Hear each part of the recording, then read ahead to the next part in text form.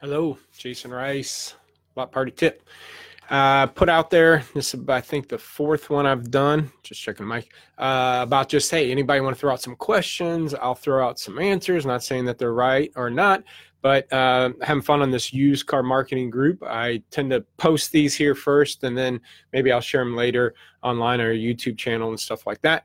But I threw out the question, and one that it sticks out is John Anderson, who actually helps us with the dealers. And so he's hearing this from multiple dealers that we deal with is, he says there still seems to be a lot of confusion of what to do about stocking. If you need to buy from the sale and cost to market on the high side, a lot of hesitation. I've been hearing that a lot too. What's going on? Lewis, Nick, Andrew, Cody, afternoon, Jeremy. Yeah. So I hear a lot of hesitation. I was on a call, and I'm not saying this is everybody, but I was on a call with a dealer, and they're like, man, these guys from Carvana and CarMax, and everybody's just standing at the lane with their hands up buying everything. I can't buy anything for what they want to be buying them for. And so I asked them, so what's your choice? I mean, do you just don't buy anything at all? And we've said this a lot, and I understand this isn't my money. This is your guys' money. But you still got to buy stuff. And I understand the limitations at the lane. I understand all those things. But, these Carvanas, these AutoNations, these CarMaxes, they're not going anywhere. There's not going to be a window of time that they're probably not at the market driving up these costs, because they have multiple locations that if they're buying in Texas, they might not have a place in Texas. They're shipping it off to, another market here in Kansas City or wherever. So they can pay up at that local lane, wherever you're located, even though they might not be present there. They can be buying up at that local lane, driving those cars to other locations. So one, just because what you pay at the lane doesn't defend or justify what's going on in the retail market, two different worlds. Okay. And realize the lane is a national buying center. It's a national market and almost global. East Coast, West Coast, you can get global bidders on cars getting shipped them out. So the auction is a national market and sometimes global, but your retail is local market, regional at best. Not regional, I would say that the wholesale market is national, if not global market. Retail is local, regional at best. And I say regional at best, there might be some cars people drive 4 or 5 hours to get their hands on that are rare and maybe even come from multiple states away, but that's a rarity. So at best bet, it's local. So what's going on at your local lane doesn't mean it's going on in your local market, because these guys are out there bidding. So, I told them, I said, these guys aren't going away.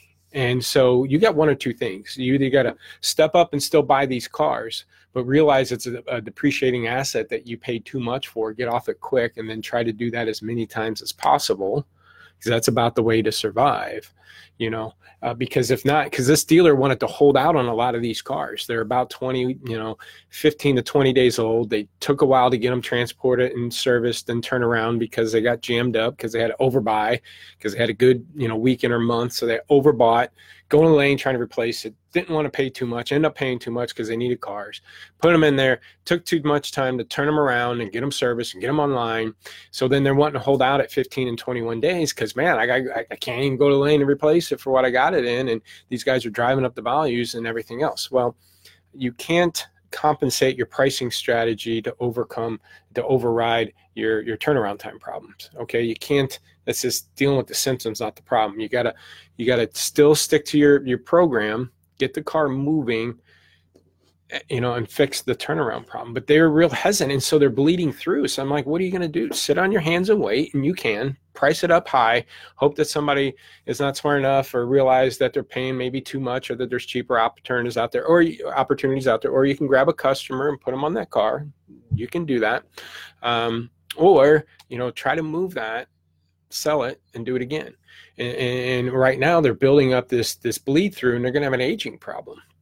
And so you got to be at the lane. You got to be able to be buying. You don't have to be at the lane if you can get trades and other things, but if you got to be at the lane, you got to be buying these cars, even if you just can't go back home empty-handed. You got to have inventory. You got to make these sales. And if anything, you got to look at not just your front end. Obviously, again, this is your money, not mine. It's easy for me to say this, but you got to not just look at that front end deal, and maybe you only can make 100 or two because you stepped up and had to buy some cars, but only you can make 100 or two in the front.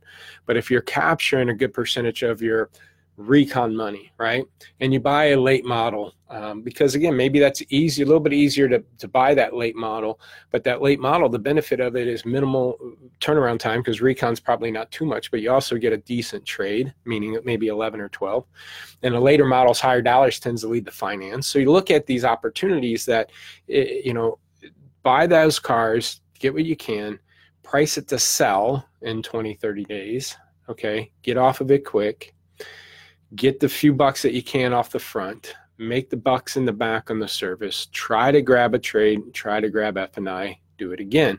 And if anything, worst case scenario, you got a satisfied customer, get a review.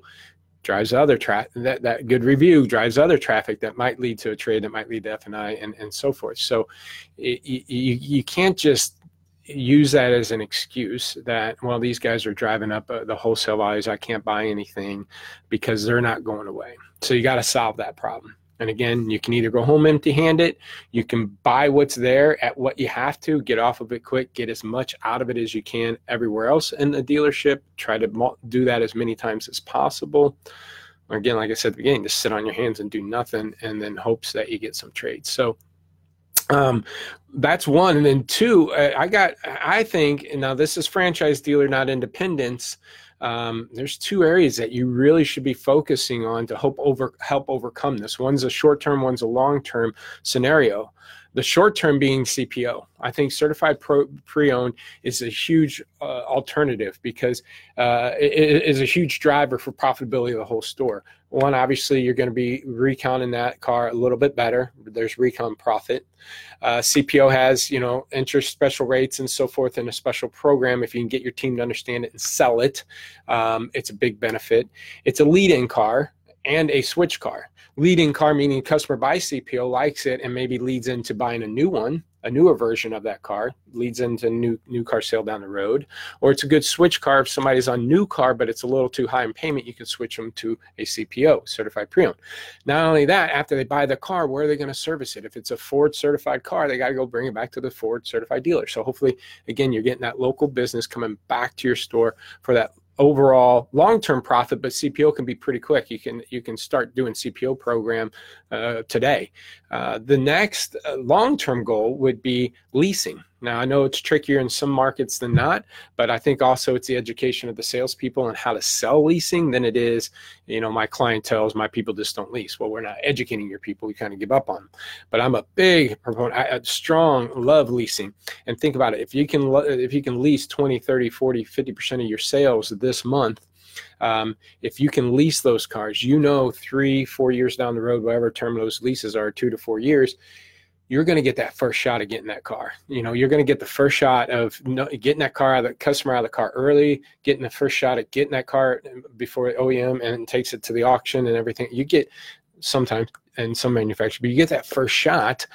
So 3 years down the road, if you got, again, CPO, late model, something you can do right now, being later model, you probably get the trades, the 10s, 11s, and 12 trade-ins on these CPOs that you can't get at the lane. So CPO could help drive that. Okay. And again, a good switch car, good lead car. And so hopefully you're getting some trades on a good CPO program, because they're later model. You get the F&I more times than not because of the special programs or because of the dollar amount. A lot of people aren't writing checks for later model cars. Then you start leasing 3 years down the road. I mean, you've got an abundance of inventory naturally coming to you that you don't have currently now. So there's your short-term and long-term, and that would help minimize your dependency on these lanes. Also working your service lane and bidding cars as they're coming in for service, all that too, trying to buy from private sellers, all that too. But hopefully this helps answer some of that. If you need any other tips, youtube.com, subscribe, man. I throw all these videos up there. They go to podcasts, so you can listen to them if you work out or in your podcast.